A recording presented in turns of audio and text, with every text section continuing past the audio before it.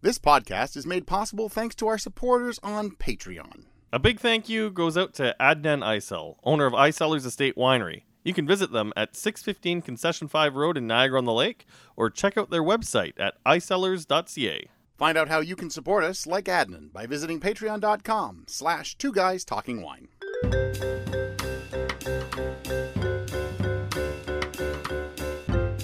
You're listening to Two Guys Talking Wine with Michael Pincus and Andre Pruitt. Michael, you're a piece of... I have been known to be one of those. You got me out of bed at 7 a.m. Hey, on a Saturday morning. we weren't sleeping together. You make it sound like I was the one who kind of woke you up by kicking you in the nads. Well, you may as well have. I mean, getting up at 7 a.m. on a Saturday is a bit of a stretch, but I know you go to bed at 9 p.m. and you're up at like 3 a.m. to get your like choring done, like churning butter or whatever you Amish people do. I'm not Amish. I'm sitting at the computer at 3 a.m. and I like to email you and I see how long it takes you to answer me is usually what it's like. Yeah, I guess for people who don't know, like we do a lot of stuff through Facebook Messenger and email. And like, there's often times because I'll work late. I'm a bit of a night owl. I work until midnight or 1 a.m. And I'll send Michael, my late night thoughts. And then I wake up and I'll wake up at like 5 a.m. or 6 a.m. sometimes because my dog's woken me up or whatever. And it's just like, oh, Michael's already up. Yeah, already given you my answers. And the problem is I keep waiting. You send, go to bed. I send and go, well, come on, get up. You did get me out of bed though for probably one of the only regions on the planet that I would get out of bed early for. This was the second time you've gotten out of bed, actually, for the same country. Well, the first time was to prove you wrong about champagne flutes. Still not wrong. I mean, Olivier Krug would disagree with you, but you can go back and check that episode of the podcast out. I don't think he's right. Okay, but that's his opinion. But I have a lot of people come up to me and shake my hand and go, "Thanks for standing up for the flute."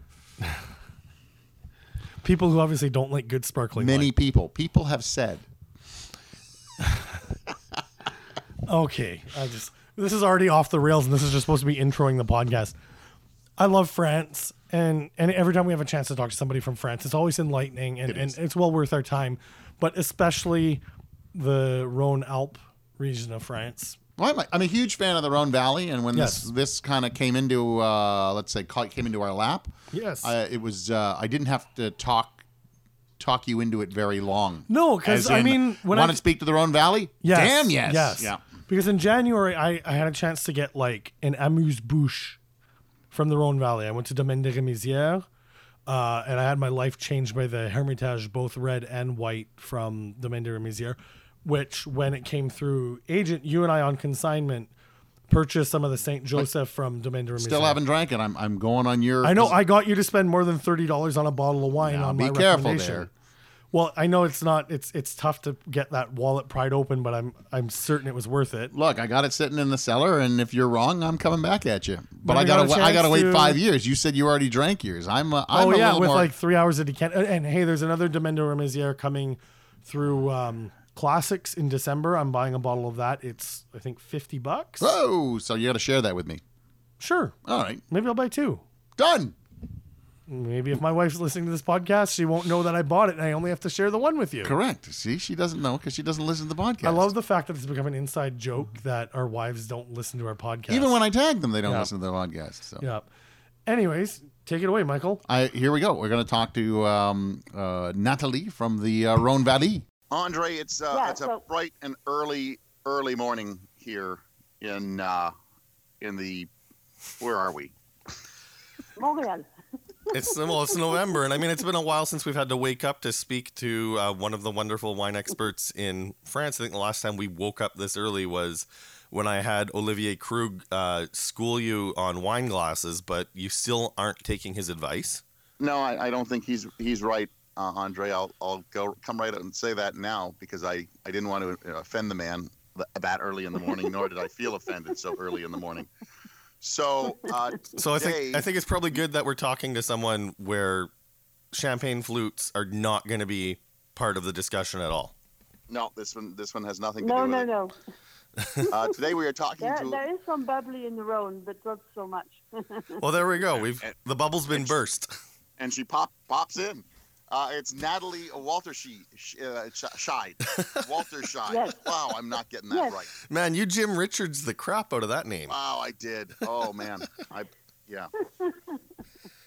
So, Natalie Walter Scheid, and Yes. Natalie, why don't you tell us why we're speaking to you, as in what you do and what your focus for wine is? Well, actually, you're talking to me because I'm in the Rhone Valley since about 20 years, and I did my schooling also. Well, actually, I started in wine like 20 years ago. I was a soybean trader, and then I had my schooling in Holland because I was working at that time in Holland, and I did the sommelier course in Holland. There are some wines in Holland, and then I imported some French wines, Rhone wines, and Languedoc-Roussillon wines in Holland. And then I moved to south of France, and I became a mountain climber, and I visited all the vineyards in the world because I climbed many mountains. And then I came back to area of Avignon, and I did my wine courses in Université du Vin in Suze-la-Rousse, which is not far away from Avignon. And I'm working now freelance for Interrhône, where I'm doing the classes at the wine school in Avignon, which is just next to the Palais des Papes. Which is pretty impressive for somebody who's 25 years old. I'm a bit old, I'm afraid. I'm impressed with that mountain climbing thing. Well, we can do another interview for the mountain climbing. Wow. Well, it's interesting that you kind of we can ease our way right into what exactly Rhone wine is. You said you're next to the Palais des Papes, and it is the former residence of the Pope. I can't remember how long ago it was he lived there, because for some reason I had managed to visit it when I was 17. But it is the location that gives Châteauneuf-du-Pape its name. Exactly. It was in the 14th century, and then in 1306 in Italy they chose a French guy to become Pope. And this French guy said, okay, let's move the papal seat from Rome to Avignon. And that's why they came here for about 70 years, and there has been around 7 popes. And Pape Clément, he wanted a summer residence, and he decided, okay, outside of Avignon, and he did that in Châteauneuf-du-Pape. And that's how Châteauneuf-du-Pape was created. And that's also the start when the vineyards around here became quite famous, because the popes before, they drank more Bourgogne and Bordeaux, and then the vineyards around Avignon became well known also at the Pope's table. Voilà. And the wine school is just next to the Palais des Papes. It was an ancient Banque de France, and they transformed the whole building into wine school, a wine bar, a restaurant. And next year we hope to have a gastronomic restaurant. And then, like in Bourgogne and Bordeaux, Interrhône wants to create this school in order to promote their wines in France and worldwide. And we are lucky because in Avignon we have loads of tourists. And so it's also the perfect area to introduce Rhone wines to all the foreigners coming in. And that's why I have a role, because as I'm speaking several languages, I do the different courses in German, in Dutch, in English, etc. Voilà, voilà. Wow. Now I know you mentioned about opening the gastronomic restaurant, but I think one thing, if we're talking about visiting the Rhone, when I'm thinking about gastronomy, one of my favorite places, and I've mentioned it on the podcast before, is Lyon. And you can visit part of the Rhone Valley just a stone's throw away from Lyon. Exactly. But Avignon's pretty far from Lyon. So how big is the Rhone Valley if you're planning on visiting? Well, if you want to really go from north to south, actually it's 250 kilometers. So from Lyon to about Montélimar, which is a bit north of Avignon, you have all the North Rhone vineyards, and that's very well to do in a few days. And definitely you should do that because there are some treasures like Le Condrieu and Côte-Rôtie and so forth. Oh, and you forgot about another important treasure in the Northern Rhone, and that's La Cité du Chocolat. Yeah. I know very well because I did a visit, and on the autoroute I was almost sick when I drove down again. Okay. There you go, Andre. Thanks a lot for bringing up a painful memory. Whatever. I still had to. I still had to mention it. If you haven't had Valrhona chocolate, I know we're supposed to be talking about the wines, but the Valrhona chocolate made in the Northern Rhone is second to none on the planet. That's it. I just got to say it. All right. And there's another. It's definitely very nice to combine with the wines, and especially the wines of Côte-Rôtie and Cornas. You can do some very excellent chocolate and wine pairing, and so that's very, very interesting. Well, she kind of led me into my first question of very many, obviously. Yes. Some of them actually have to do with the mountain climbing, but as you said, we'll do that another time. Natalie, what is the difference between the Northern Rhone and the Southern Rhone? Well, actually, the big difference is, first thing is climate. The north is more like continental. The south is more like Mediterranean climate. Also, the difference is that North Rhone, all the vineyards are facing the Rhone almost. So it's facing south-southeast. Most of them on really steep terraces, which were already built during the Roman times. If you take the terraces of Côte-Rôtie and Condrieu, for instance. And there's also more like single variety wines. For the red is Syrah. And for the whites, you have Viognier, which is the wine variety for Condrieu and Château-Grière. And otherwise for Hermitage, Gros Hermitage, Saint-Joseph, Saint-Péret, you use the two grape varieties Marsanne, Roussanne. And also the difference is in the north you have a soil which is granitic. It's granite with a little bit of sand above it to keep it simple. It's with the granite. And in the south the difference is that the south is 95% of the production of the Rhone Valley. The north is only 5%. Because in the south, the vineyards stretch out till 80 kilometers outside the Rhone River. So you have a lot of different expositions, south, southeast, even north, west, and also the soils are different. It's more like sedimentary calcaire soils because the sea has invaded the south of the Mediterranean twice, so it's more like sedimentary soils. And also the big difference is that in the south you have also blending of the different grape varieties. All the wines are blends. So that's the two big differences. And also in general you could say that the wines in the north are more like more on the tendu, a bit more straight wines. In the south, they're more round. I think that's a great way to put it. I think I would maybe the better way to break it down is to just say, like, when you think about the Northern Rhone wines, and granted I only got to visit one winery, but the Syrah just has a lot more acid and a lot more of the like meatiness to it. And the further south you get, like, I don't think I've ever tasted a Châteauneuf-du-Pape that tasted like beef, you know? Like, Châteauneuf-du-Pape is exactly like you said, big and round and... Big and round and generous. And just full of, like, rich fruit. Like, fuller bodied. So, yeah, exactly. So, obviously, we've talked about Châteauneuf-du-Pape, which is a very special region within the Rhone Valley. But, Natalie, there are... I sat in on a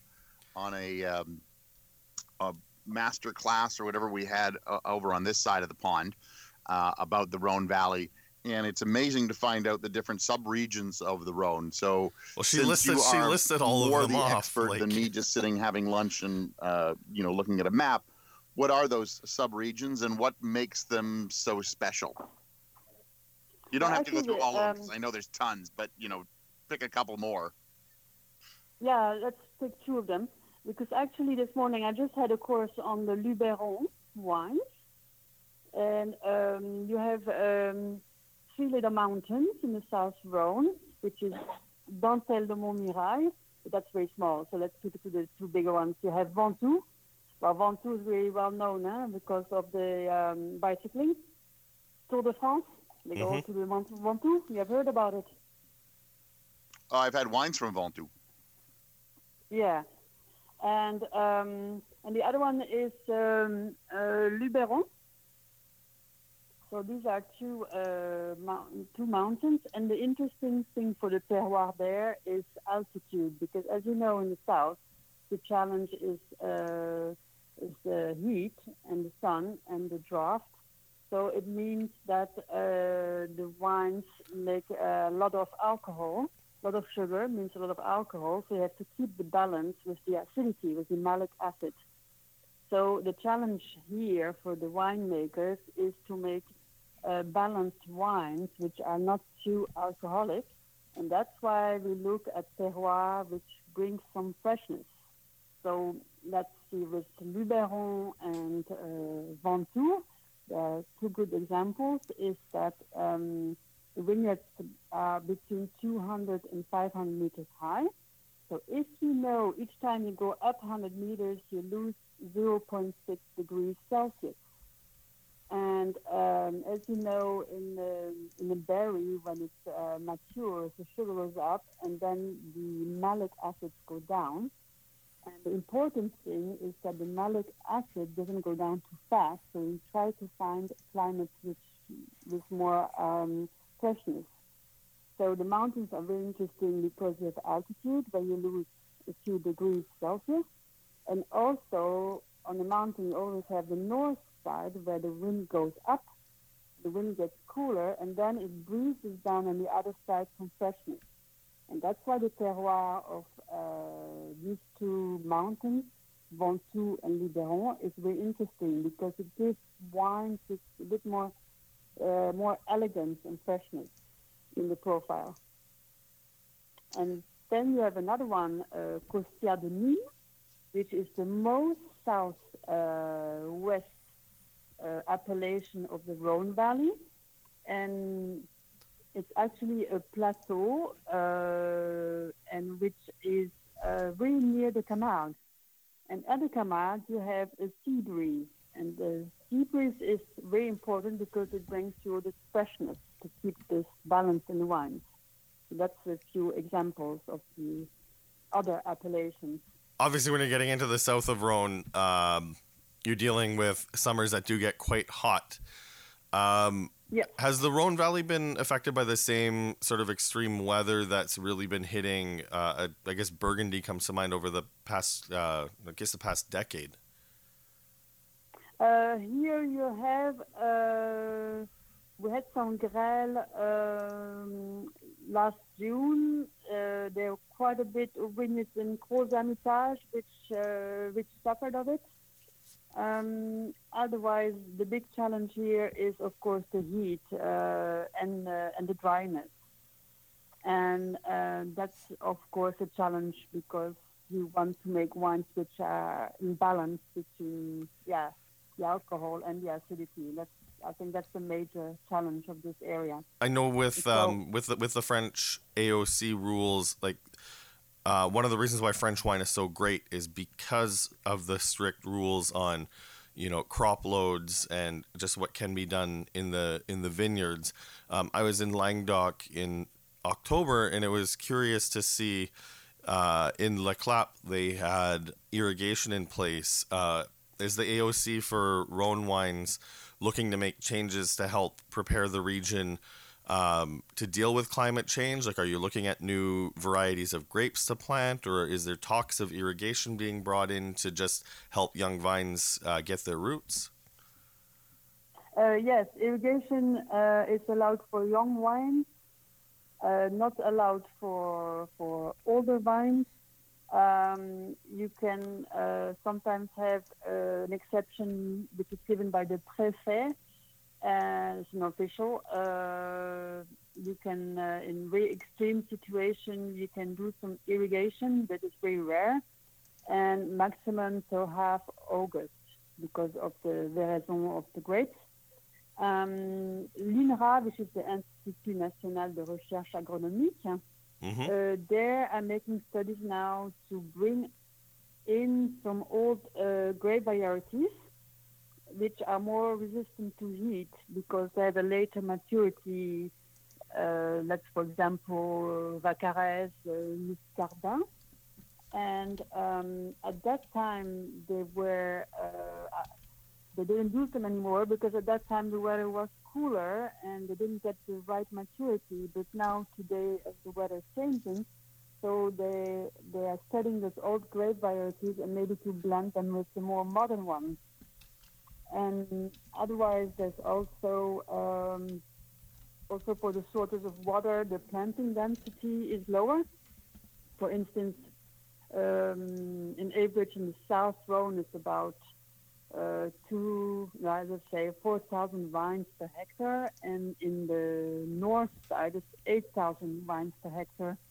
There's also studies to make some compost to keep humidity, and with tree lighting, with foliage management. So there's also studies maybe to plant some trees above the vineyard, to get some shade. So there's some studies going on,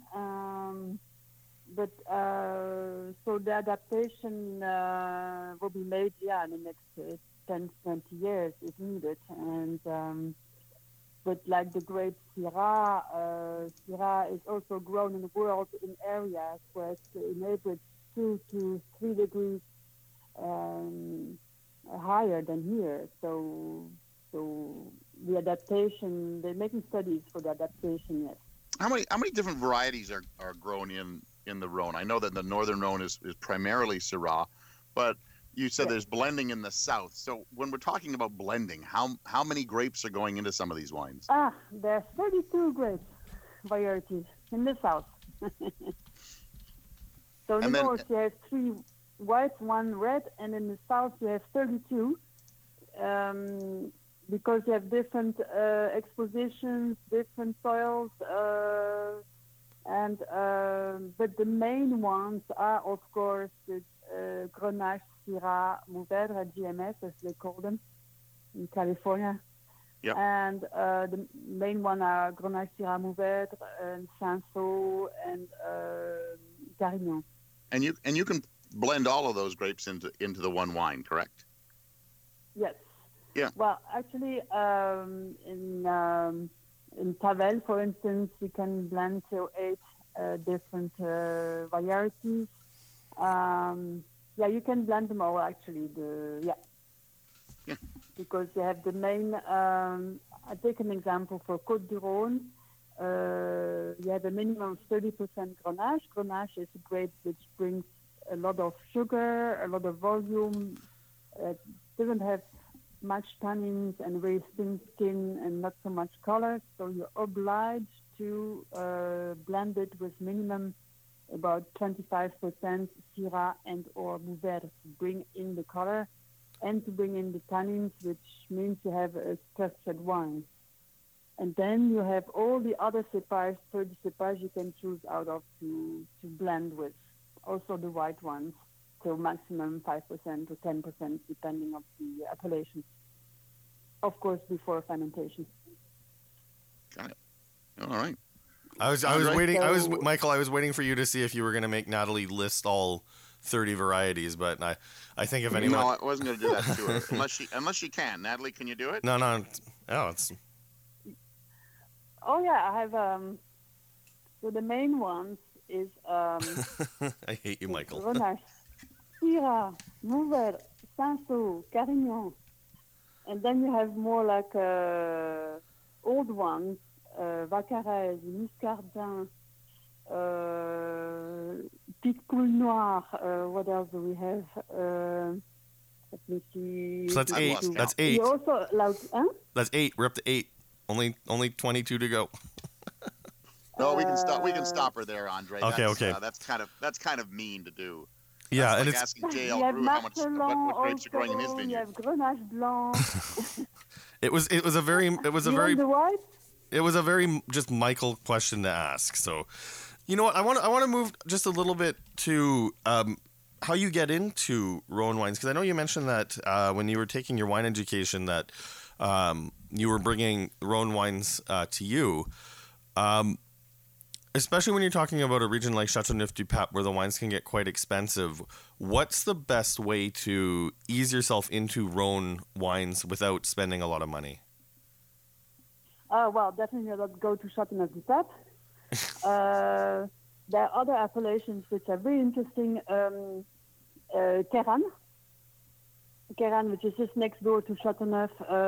They make very beautiful white wines and red wines, and it's often referred as the little brother of Châteauneuf.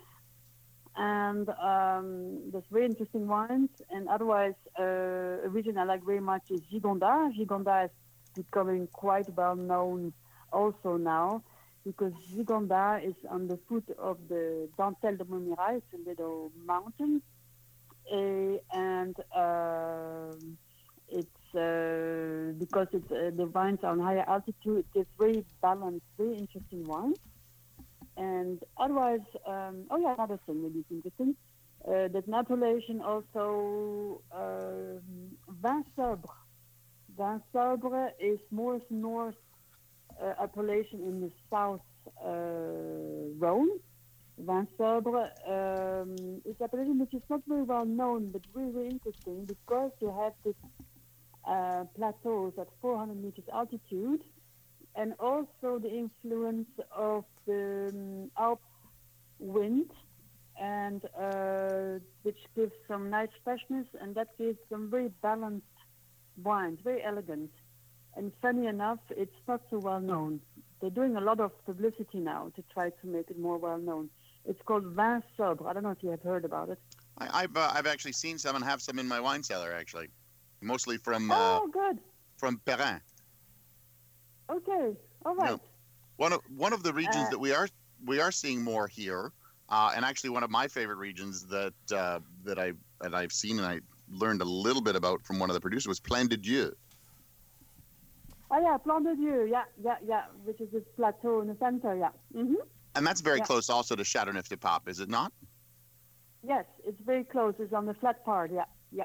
And the interesting part is, I always thought the interesting part is it's very close to Châteauneuf-du-Pape, yet you're paying over $40-50 for a bottle of Châteauneuf-du-Pape, and yet for Plaine de Dieu you can buy a bottle of wine for $15. So I always found it very interesting. Even less. And for the whites, which is interesting, is Queyranne also, because they have the same grape varieties. Yeah, we sadly don't we don't see the whites, but the reds come into Ontario.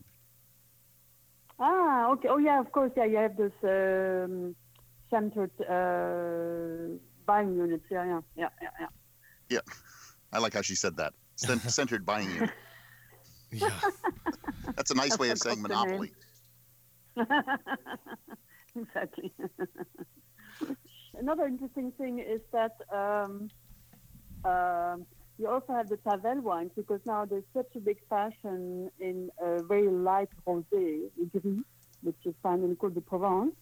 And now there's a movement back to have more concentrated rosés, and there Tavel is very interesting. I know you have Tavel? Yes, we get Tavel. Yes. Yeah. And mostly in the summer, but sometimes one shows up in the winter, because you never know when you'll need a rosé in the winter. Yeah, but these are gastronomic rosés, because they're made by bleeding method, which means they're darker than the direct press rosés. And these are also very interesting for the food and wine pairing. And I think that's a very interesting region, especially now that everybody's focusing on those light rosés. So it'll be interesting to look into that. So let's pretend that Andre is going to France, and that he is heading to the Rhone Valley because he won't let me go to France. And so Andre's going. What advice would you give somebody planning a trip into the Rhone Valley? I think the thing which is very good, if you go on the internet site interrhone.com, there you have the whole description of all the appellations. You have all the wine routes, and they also have the list of producers. And I think that's a good way to prepare your trip, I think. And how many producers are there in the Rhone? That's a tough question, I think. There are about 3,500 wine producers. So basically a day's trip is what you're saying. Sorry? Basically a day trip. I don't even think you could do the entire Rhone between north and south in a day. No way. Unless you do like the Japanese, you fly down. But but I think you should definitely take a week for the north and a week for the south. Minimum 2 weeks. Minimum 2 weeks. The gauntlet has been thrown down. At the École des Vins. Well, you said that you're teaching at this École des Vins, and it's a newer institution having been built in Avignon. Are there programs available for tourists if we go to l'École des Vins? Yes. You can also book courses in whatever language in advance if you lead a group, so that's no problem. Great. So, Michael, you can work on your French.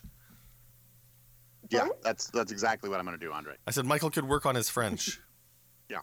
Okay, then in French. So there's also the Université du Vin Suisse Larousse, which also gives a wine course, which is about 45 minutes higher up north. But I think to prepare your trip, it's very good, the internet site interrhone.com. Yeah, I'm on the site right now. There's definitely a lot of stuff to take a look at here. Yeah. There's a description of all the appellations. You have a description of all the grape varieties, the history of the region, terroir, and on each appellation you have a technical resume, the surface, grape varieties, first, blah, blah, blah. So it's a good way to prepare, yeah. And also suggestions for tables and... Oh, right on. I like the fact that it's got like routes that you can take, which is always nice to see, and you're not just driving around looking for a winery. Exactly, yeah. So you can really prepare your trip. Then you rent a car, and if you're in Avignon, you take a course here, and then you just triple out your route. And also there's agenda, and there in the summer there are a lot of activities because you have a lot of domain which make wine tastings, or you have some guided walks, or the œnotourisme is very in development now in the Rhone area. Very nice.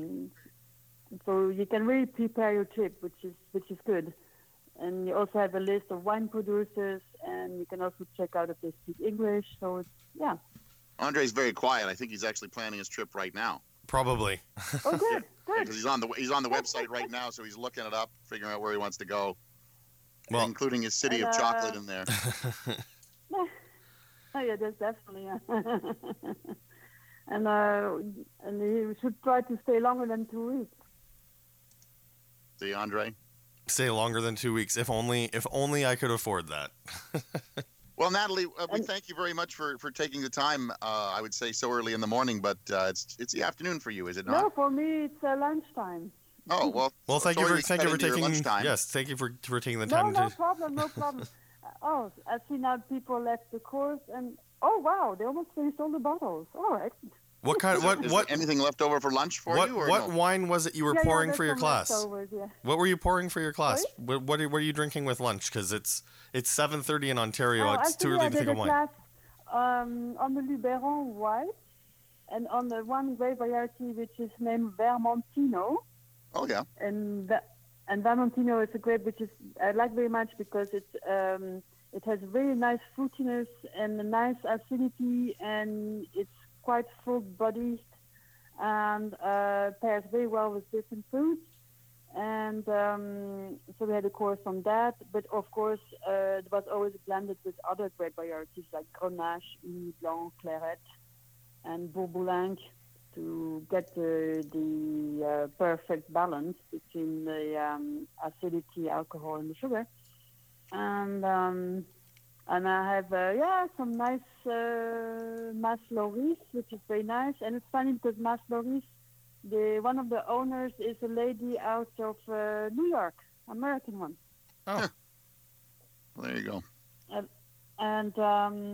So I'll probably have that, and I'll probably make myself a little poisson grillé, a little grilled fish, dorade, with that wine. That will be absolutely excellent. Look at that, Andre. She's already planning lunch. She's like you at 3 p.m. planning your dinner. Oh, I already know what I'm eating. I already know what I'm eating for dinner today. I think I'm going to be doing some fish as well. I'll probably have to go pick up a bottle of Rhone wine, see what I can find. Yeah. Well, I have no kitchen right now, so I'm not cooking anything. Oh, you have no kitchen, so you have to go to the restaurant. Well, my brother has invited us over, place. so I can bring Rhone wine there. All wine aside, I think for most Canadians, you have the tourist experience in France. You land in Paris. You do the Paris thing. You come back to Canada, and you complain about the French. And Paris is not the French. And here's one thing I have to say about France is Paris is definitely bucket list. It has the museums. It has the buildings. The Eiffel Tower is actually worth it.